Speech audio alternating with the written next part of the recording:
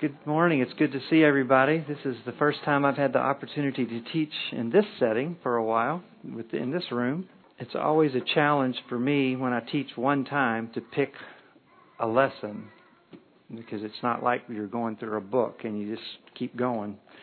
So I picked a subject, but it's going to relate to a passage, and we are going to look at it topical. And the subject that we're going to look at is the subject of contentment. It's something I've struggled with personally over the years. I'm doing much better at it now. God has done some things to help me along the way. But I think, as I thought about, what to teach on, I've become involved in the counseling ministry. And one of the things that I've noticed quite regularly in dealing with that is that a lot of the people that come in for counseling are not content with their life. And that's one of the reasons they're in counseling. So that's one of the reasons I picked this, and I figured that if I had trouble with it, if all the people in counseling have trouble with it, there's probably somebody else here today that may need some work in this area. So that's the subject we're going to look at. And in preparing the lesson, I did a search on some surveys just to see what the world at large, how content they were. And some of the surveys I saw were on jobs and careers. How many people do you think, what percent of people do you think are satisfied with their jobs? Yeah, you're all on the right path. It's somewhere around 20-30%, as high as 40 in some surveys, but not very many. A lot of people are dissatisfied with their jobs. How about their marriages? How many people are satisfied with their marriages?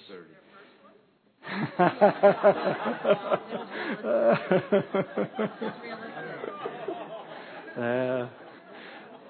We know that the average marriage is 50% fail. That's statistically 50% fail, and that's close to the same percentage as the church marriages fail, or close to 50%. So it's very, very sad. So if you take that and then multiply it by dissatisfaction, some people stay together no matter what, even though they're not satisfied. So it's probably closer to 60 to 70% of nationally marriages are not satisfied. I saw one survey that said that there's little difference between the happiness and contentment of people making $25,000 or $30,000 as there is people making $100,000 to $200,000. And I thought, well, a lot of people say if I only had this much money, I'd be satisfied, I'd be content. And statistics don't bear that out. There's not much difference between money of whether somebody's. In fact, if you look at the rich and famous of this world, you would say the opposite's probably true. The more money you make, sometimes it looks like the more discontented people are.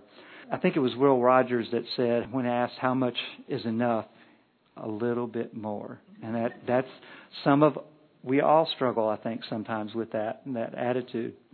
And I think the culture that we live in makes it even harder. I know my brother Lorenzo has told me, and others, that from people that have gone on missionary trips to El Salvador and on Honduras, it amazes them how the people there can seem to be so happy and living in what we would consider horrible conditions. And they can seem to have more contentment sometimes than we do living here in the prosperity of our country. So I think that says something about our culture. And when you look at our culture and you look at the things that affect that attitude, I think of the media, especially when you look at the advertisement and the media, they understand this and they exploit it. When you think about how the ads and the commercials and everything cater to our desire to have more, to want more. We're not pretty enough. We need this line of clothing. We need this type of car. We need a bigger house, whatever. The media is very good at exploiting that. But it's not just physical or financial things that we're not content with.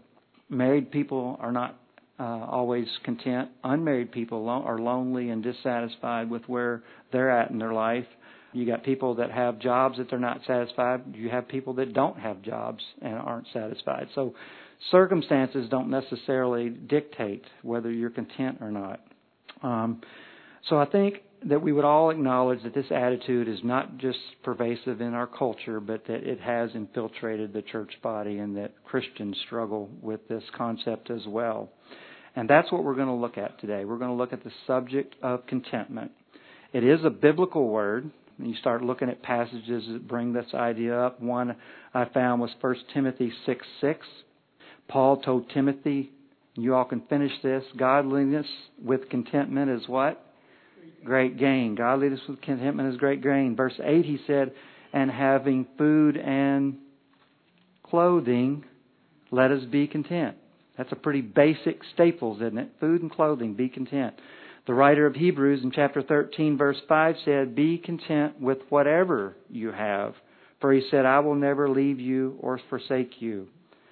I found a passage in Luke 3 that John the Baptist replied when some soldiers asked him how to show true repentance.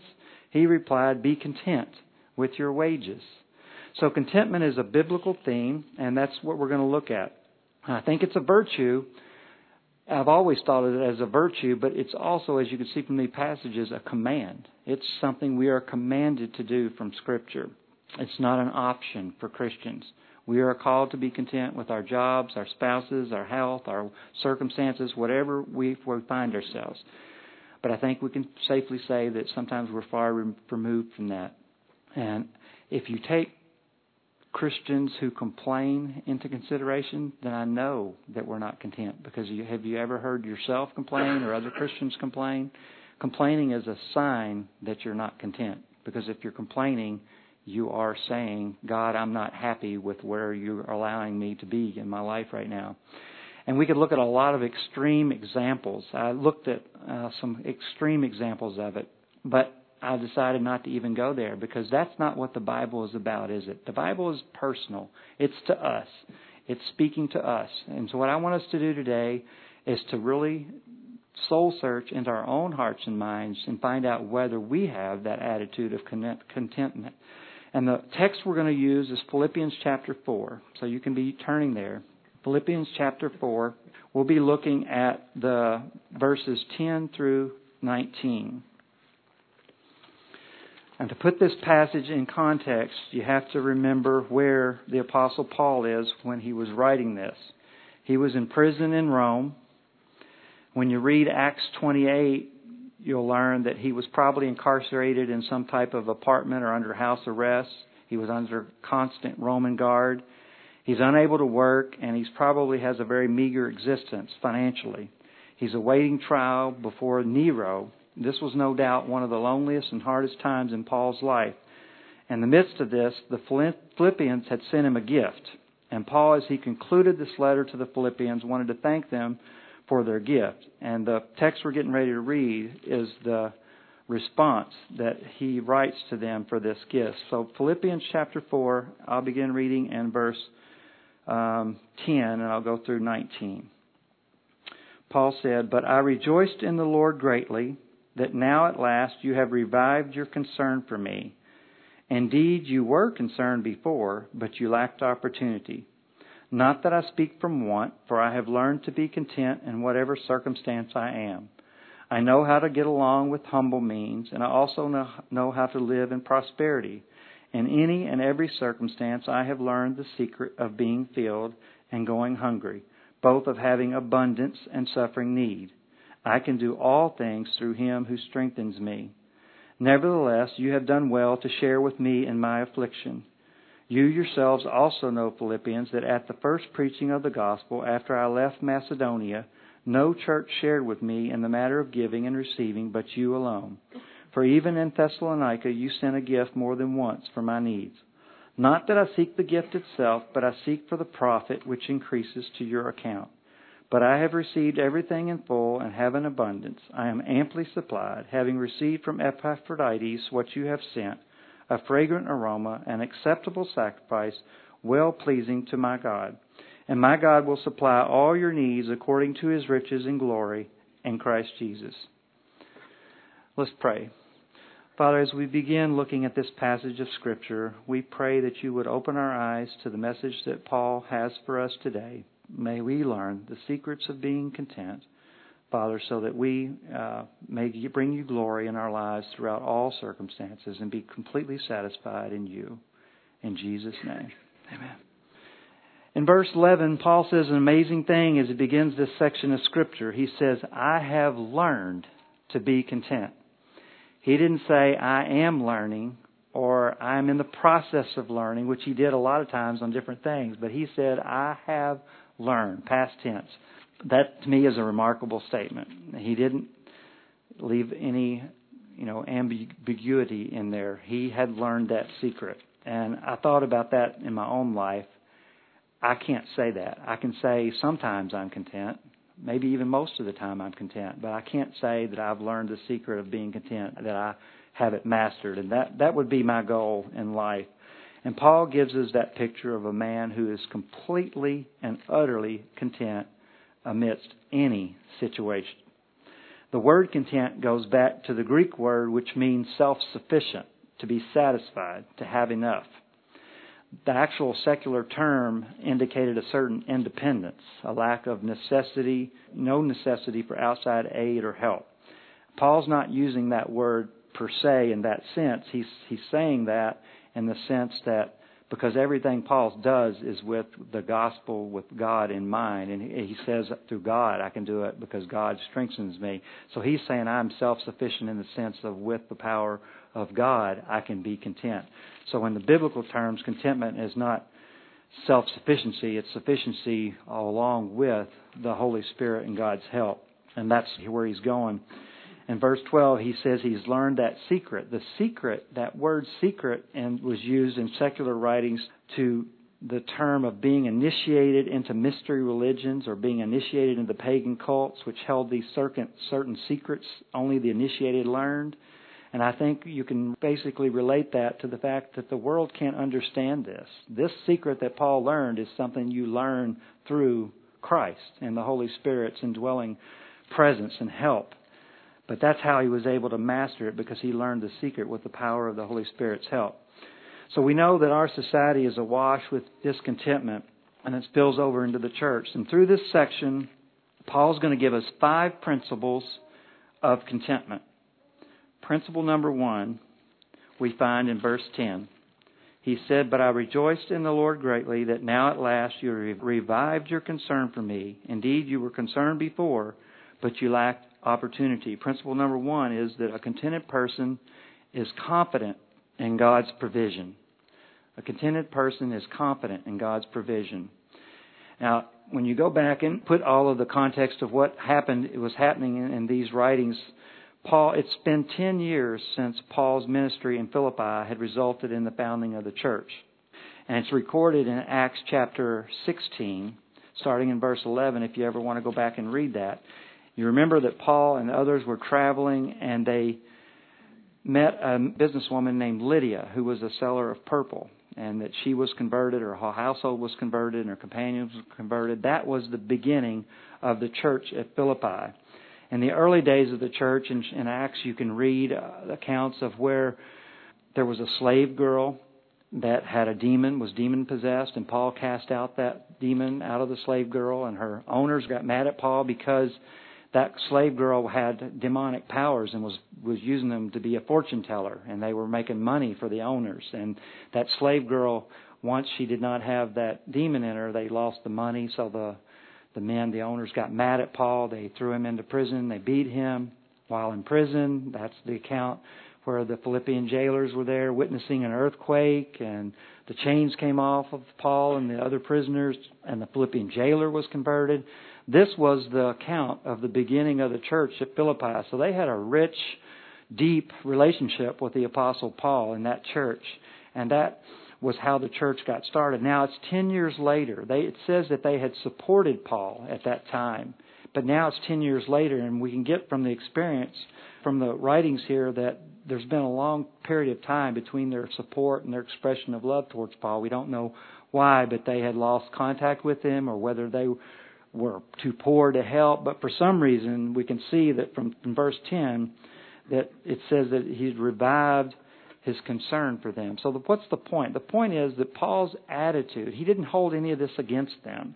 He didn't say, "How come you haven't been supporting me? It's been a long time. What's the problem?" He hadn't been sending out letters asking for help.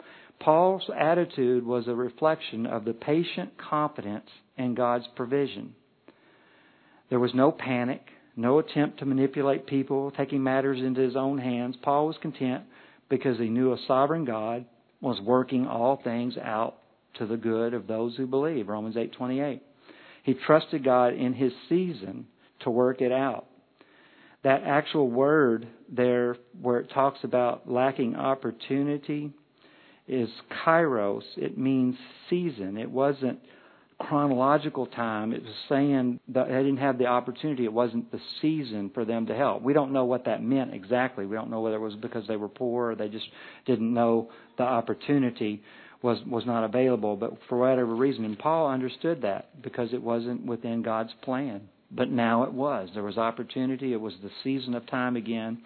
And that providential care is what Paul really understood. And it's what one of the principles that he's sharing with us that allows us to get through difficult circumstances in our life and still be content is because we know that God is sovereign and His provision is going forth, even in the midst of problems.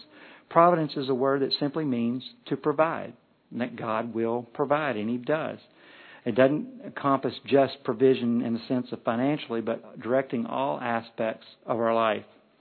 How does God work out His providence? There's two primary ways that we see God's providence coming to pass. One is by direct miracles. Now that miraculous way, the parting of the Red Sea, the receiving sight from, to the blind. Those are miraculous works of providence. But in our times, the more often than not, God uses circumstances of the natural world, but He miraculously orchestrates all of these events and things to take place to promote His own purposes, to do His will. And as I thought about that, I thought about how much easier sometimes it would be if I could just speak something into existence. That almost seems easier than to actually orchestrate throughout time and years and myriads of events and circumstances and people and relationships to get God's providence purpose that way. Isn't that just as big a miracle, if not more? And I think we all could share providential things that have gone on in our life that we can be a testimony to that. I thought about the story of Joseph, of course, in the Bible. It's very obvious providence of God and how He orchestrated all the way from his brothers throwing him in a pit and selling him into slavery, going into foreign land, being falsely accused, thrown into prison, and what had all happened because of all that. He ends up being in a high position in the land. And Joseph's words himself to his brothers was, "As for you, you meant evil against me, but for God, He meant it for good in order to bring about this result, to preserve many people alive." So with all of his life circumstances, stuff that happened over years, was all for one purpose, to preserve many people alive. He used him to promote His providence, but all those circumstances, that's miraculous. And I think we could all testify to how that's done. I've tried to come up with an example in my own life to share, and it was very hard because I have so many, and it was very hard to come up with a personal one to share. But I think one of the more recent ones would be how God used my cancer experience to bring about His providence in my life. And I always believed in the sovereignty of God for many years. Even when I was very, very sick, I didn't ever doubt that. But when you're going through the midst of a problem, do you really see God's purpose? You may know about it and you may look for it, but do you actually see it? It's usually looking in hindsight, we can look back. And that's what I have done, is look back and ask myself, how did God use my experience of going through cancer to promote His providence in my life? And I thought about so many different ways. But when I was in the chemo chair, getting 8 hours of chemicals pumped in me, I wasn't really seeing it. When I was laying on the hospital bed, violently throwing up for days, and they couldn't stop it. By the way, if you want a private room, just throw up. They give you a private room. I didn't understand God's purpose at that time. When I remember sitting at my desk one day looking at the bills that had come in, $150,000 worth of bills. And we were on a Samaritan Ministries a share program, but you never know for sure whether there's going to be 100% money available. So I'm thinking, how much of that am I going to have to pay? How much percent of that am I going to have to pay? And is God going to meet those needs? What's the purpose in this, God? But looking back, it's so easy to see how God brought me closer to Him, how my faith was increased because every bill was paid. I mean, 100% of all those bills were paid except for a few prescription type things. That increased my faith dramatically in the God that I serve. I think about the fact that how close my wife and I became during this time. We drew closer together because of what we went through as a family. I thought about the fact that my priorities, my whole work situation and priorities changed because of it. And I live a much less stressful life today because of what I went through. And I think that's a good thing. I made some very good friends during that time that reached out to me, Ed Ellis being one of them, who had gone through cancer and reached out to me. And we're dear friends today because of that. We would not have even known each other probably. I believe that the seeds of my involvement in the counseling ministry became as a result of that. Those are all providential things that God used, a circumstance in my life. And Paul is saying we can be content because we understand. We may not see it, but we understand that God's sovereign, providential care of us is with us through all those circumstances. So that's the first principle. The second principle that we see is in the first words of verse 11, not that I speak from want. Paul is saying that a contented person is satisfied with little. He gives a disclaimer, not from want. He's taking their money, he's taking their thing, and he's rejoicing about it, but not from want, he says. He doesn't want them to think that he is in want of anything because he's learned to be content. I think if you think about Paul's situation and where he was and what was going on, he's rejoicing, but not because he's getting a check or some cash or some food. He's rejoicing because of the gift that's being given. He's not in want. To be able to say, I'm not in want, that would be hard for me. I quoted an earlier statement of Paul when he told Timothy, with food and clothing, let us be content. I think one of the great ills of our society is that we have confused our needs and our desires or our wants, and we've got those two kind of mixed up. I used to teach a personal finance class at the bank I worked at, and I used Larry Burkett's information, if any of you are familiar with him, and I just rearranged and took the direct references of God out of it, but used that to teach the class. And one of the things that I would always do is have people put down all these things in their budget, and then which one of them are needs and which ones of them are wants. And even if within categories of clothing and car and housing, there's a big difference between what we need and what we want within those areas, and try to get people thinking about that because it plays a big impact on your budget. But I think our society has got a little bit of that mixed up. When I originally started writing this lesson, it was about 5 years ago, and the banking crisis was just unfolding, and the economy was going south in a hurry. And I remember watching the media and watching everybody point fingers at who was to blame. Was it the bankers? Was it the mortgage lenders? Was it Barney Frank and the politicians? And everybody was pointing fingers at everybody at who was at fault. And I remember thinking very clearly that I was upset because everybody was avoiding the real problem. And I feel that the real problem was millions of people in our country and around the world were living beyond their means, beyond what their ability to repay. Yes, there was greed in the corporations. There was crooked politicians and crooked mortgage brokers and bankers and greedy bankers. But without the demand for that, that wouldn't have happened. The demand was being satisfied because of a country's discontentment and willingness to use credit to buy and buy and buy things that they really shouldn't have been doing because they didn't have the ability to pay for it. Now, did innocent people get hurt? I don't want to minimize this because innocent people got hurt because of that crisis. People got upside down in their houses because the whole bubble burst and came falling down. So young couples and others ended up being upside down in their houses, not being able to sell. But that was a result of not just the politicians and the bankers and the greed, but the ill use of credit in our society because we're trying to buy things on credit. Now, in this personal finance class, one of the things I did was really make people look hard at the way they use credit. I actually did a little history study of credit in our society. And if you look back before the 1920s, there was really hardly any credit in society. And then after the Depression, gradually people started intervening these products of credit.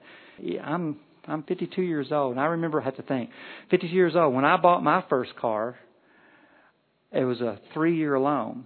My dad almost threw a fit that I was going to get a 3-year loan on a car. That was almost unheard of. Now what's the standard? 5 or 7 or 6? Yeah, I mean, it's 5 is like the minimum or more. Same thing with housing. Nobody got a home equity loan years ago. You wouldn't put your house in jeopardy, the place where you live. You would never take a risk with your home. Now we all do it, or not. Most of our society that don't think twice about getting a home equity loan. I did the same thing with all uses of credit, and the credit has expanded, and it's made life a lot easier in our country and made us be able to afford things we wouldn't have been able to afford. But it's all basically satisfying a demand of I want something that I can't pay for now. Now, I'm not saying that we should never use credit, but the Bible says the borrower becomes the lender's slave. I think that's basically a prophetic thing that's happened in our country. So I think you have to wisely look at that. But I think we have to realize that we are a part of the problem individually and as a country, not just look at the greed of other people, but personally look at how we have done that too. So as I thought about this, I thought about how this has affected us individually, but it's also affected us in the sense of the church. The health and wealth gospel, you think clearly about the health and wealth gospel, they probably don't like to look at the Apostle Paul as much of an example for their use to promote their gospel, because his life would not match up to what they're teaching. But it's all based on the fact that a humanistic approach came into the church and said that we need to meet our perceived needs. And the church doctrine then became basically moved to fit that. That's why psychology entered the church, and the reason that feel-good messages all came into the church is because we wanted people to feel good and we wanted to meet their needs. And that's not the Apostle Paul. But the opposite actually has happened as we went in that direction. We have more contentment now. We have less contentment because we didn't follow the biblical standard. I heard somebody liken it to the hamster in the wheel, running round and round and round and never getting anywhere. And that's kind of the pace that our society is on.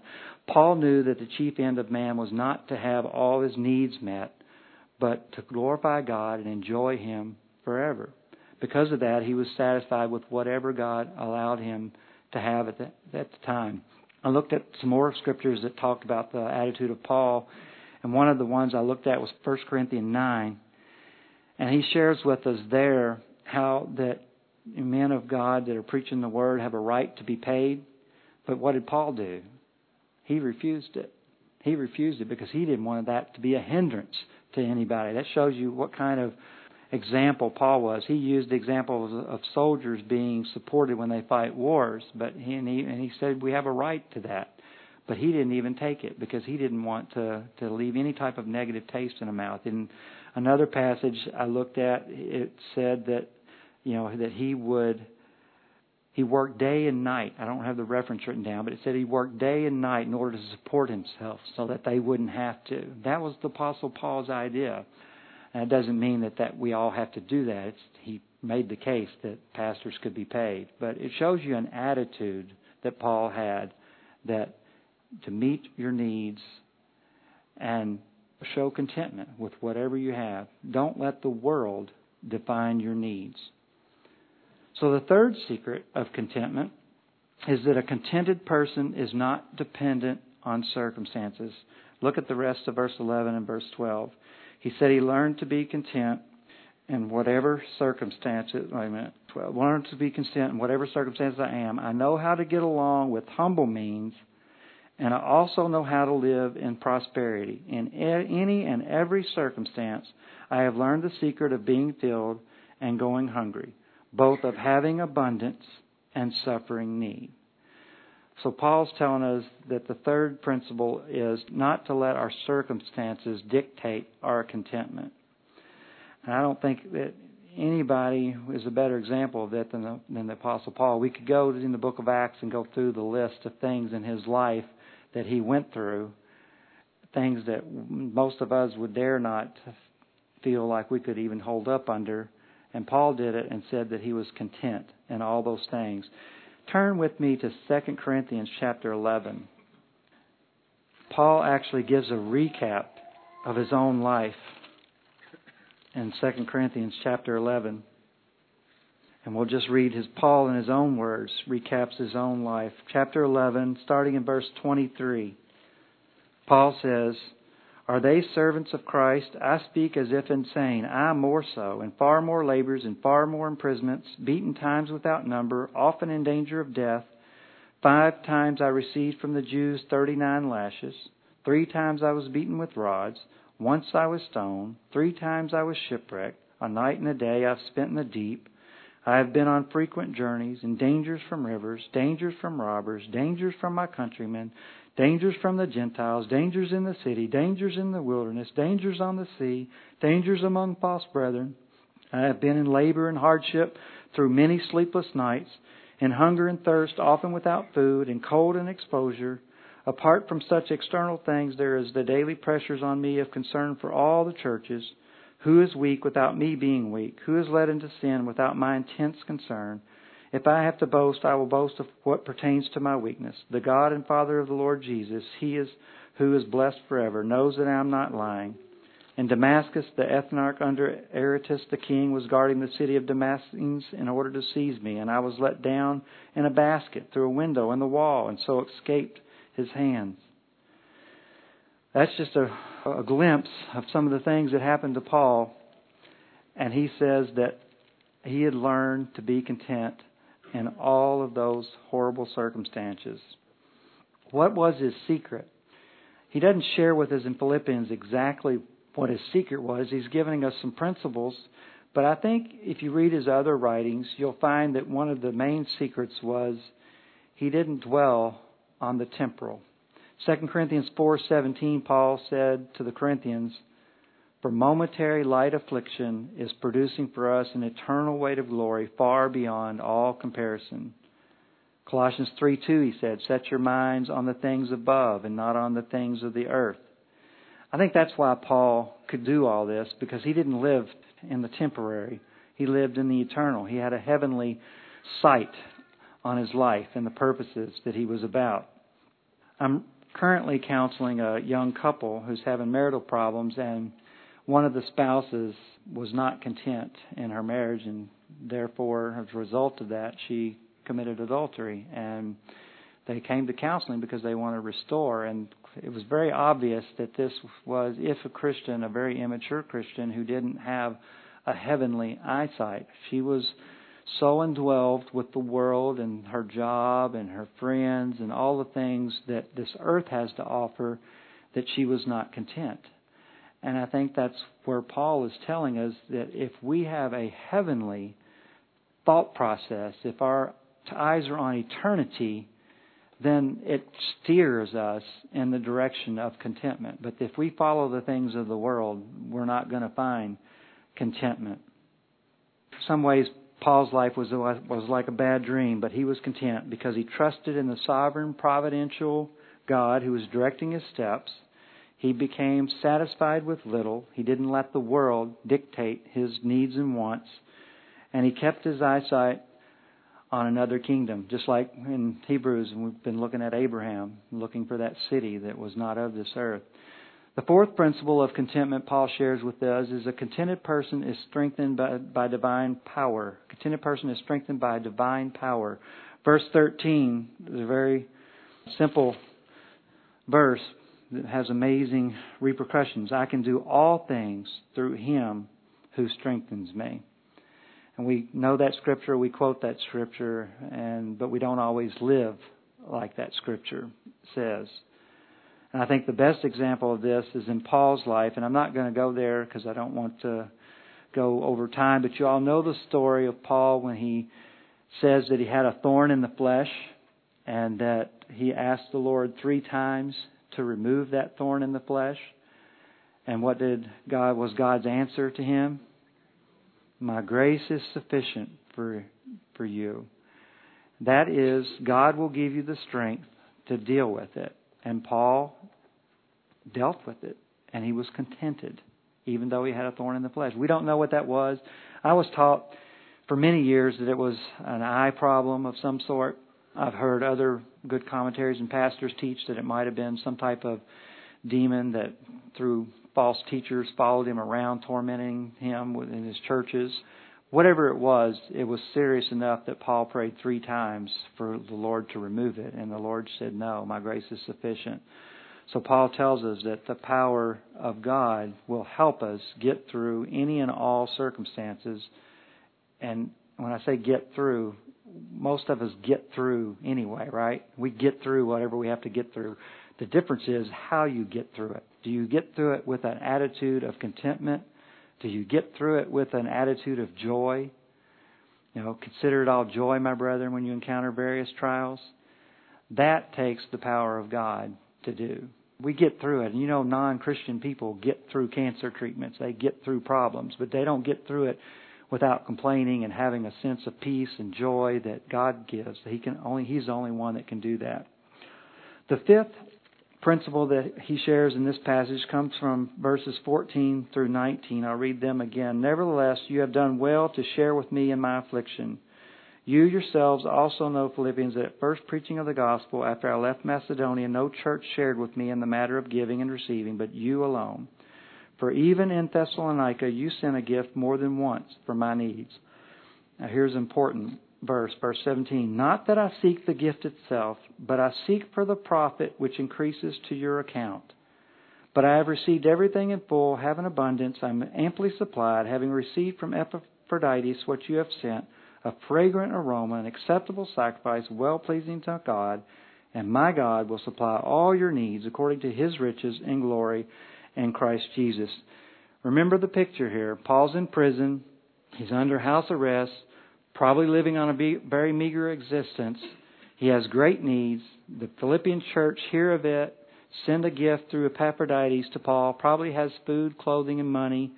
Remember, they're poor. The Macedonian church was poor. Paul tells us that in 2 Corinthians. So it's a great sacrifice on their part to do this.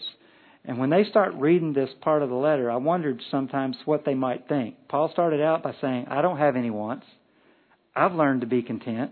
I can endure anything because of God. If they quit reading right there, they might think Paul was ungrateful. But he wasn't. Because he says in our text in verse 14 that he turns the corner. He says, nevertheless, even though I am, that's a train of thought of change. He's not ungrateful. It says that he's joyful. He says that they've done a noble thing. He told them earlier that he rejoiced greatly. Why? Not because he was concerned for himself, but because he was concerned for them. Verse 17, not that I seek the gift itself, but I seek for the profit which increases to your account. Paul's principle here is that contentment comes when we become more concerned with others than we do ourselves. And I think that's a very important principle. If you talk to people who are depressed and going through a lot of problems, then they're down. A lot of the times you will find that they become very inward focused.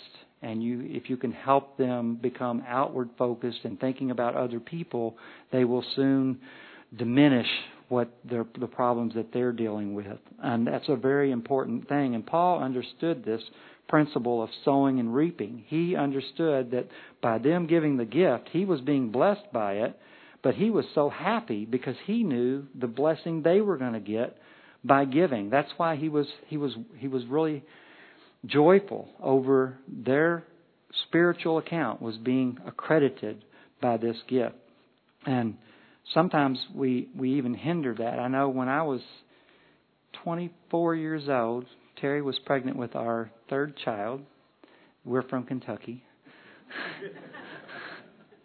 And when I was between jobs, I had quit a job and was starting another one and didn't have health insurance. And I was always very money manage oriented because I didn't have any. I had very little money, but I managed it well.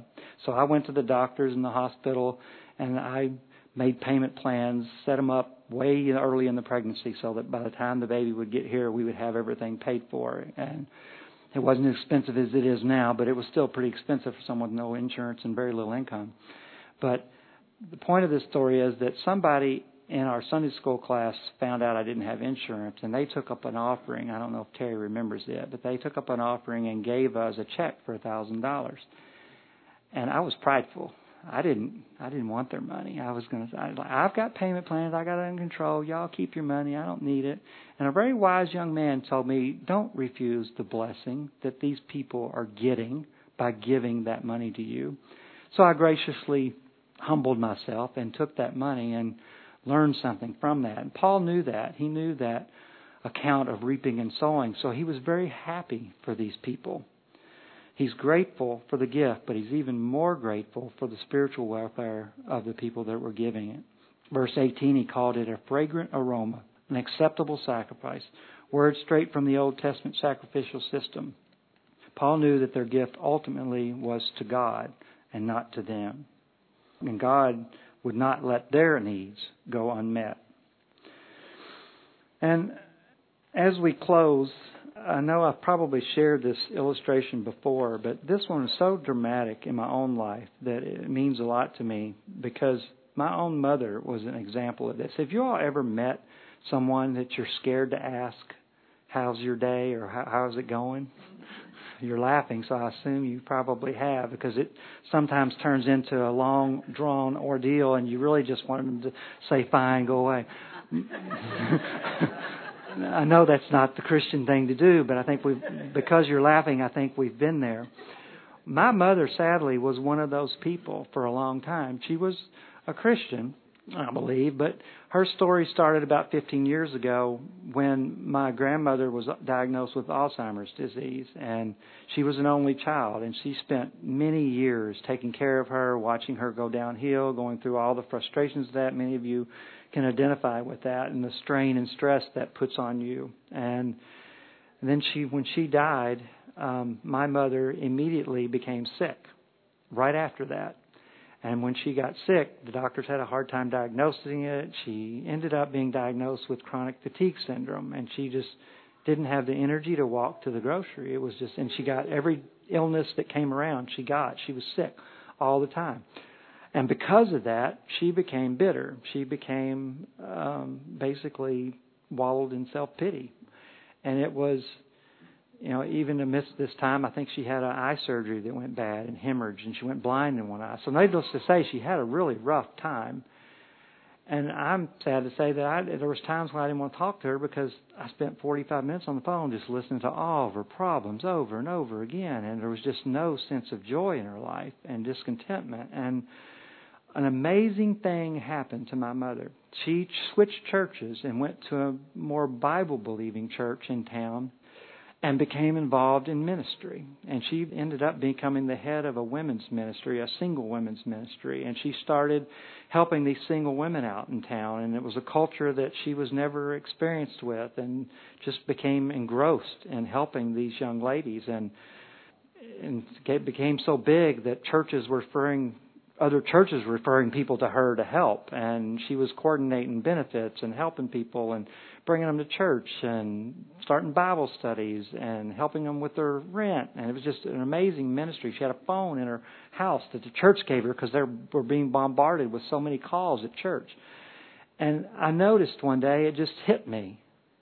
When I talked to her, she was talking about this ministry. She wasn't talking about her problems. She was talking about these other people and their problems and how she was trying to help them. She became more joyful. She became more spiritual. She became, and I think, as you serve and do the things the Bible's telling you to do, it benefits you in many ways. But that was a real personal example of how I watched personally someone apply this principle of seeking others' welfare over themselves, and a side byproduct of that was her own contentment. So that was a very amazing thing to happen. But before I close, I got to make a disclaimer, because I don't want anybody to think that being content does not mean that if we never try to improve our life. If we're unemployed, we still look for a job. We don't say, okay, I'm content and sit back. We look for a job. The Bible says you don't work, you don't eat. You go out and you find a job. If your marriage is not satisfactory, you work at it. You try to make it better according to biblical standards. If we're sick, we go to the doctor. The Bible doesn't say that we're to be content to the point where we do nothing. We can do things to improve our life and still be content knowing that God's providential hand is on our life. And for some reason we won't understand, this is where we're at right now. And if we do these things, I think we can be more content and we can be more pleasing to the Lord because of it. Let's pray. Father, thank you for our time together. Thank you for the Apostle Paul and the example that he gives us. Father, when I think of my own life, I am humbled, Father, because of my lack of contentment in many areas at many times in my life. And I pray that you would give us all the strength and all the will and the desire to live up to the standards of your word. Father, may we not fall short because we have not tried. Father, may you help us to really discipline ourselves in the area of godliness so that we may be more like your Son, Jesus. Father, may our attitudes be like Paul's, and may we learn to be content, Father, knowing that your hand is in our life, Father, and that you care for us in ways that we don't even see. And may we be more like your Son because of it. In Jesus' name, amen.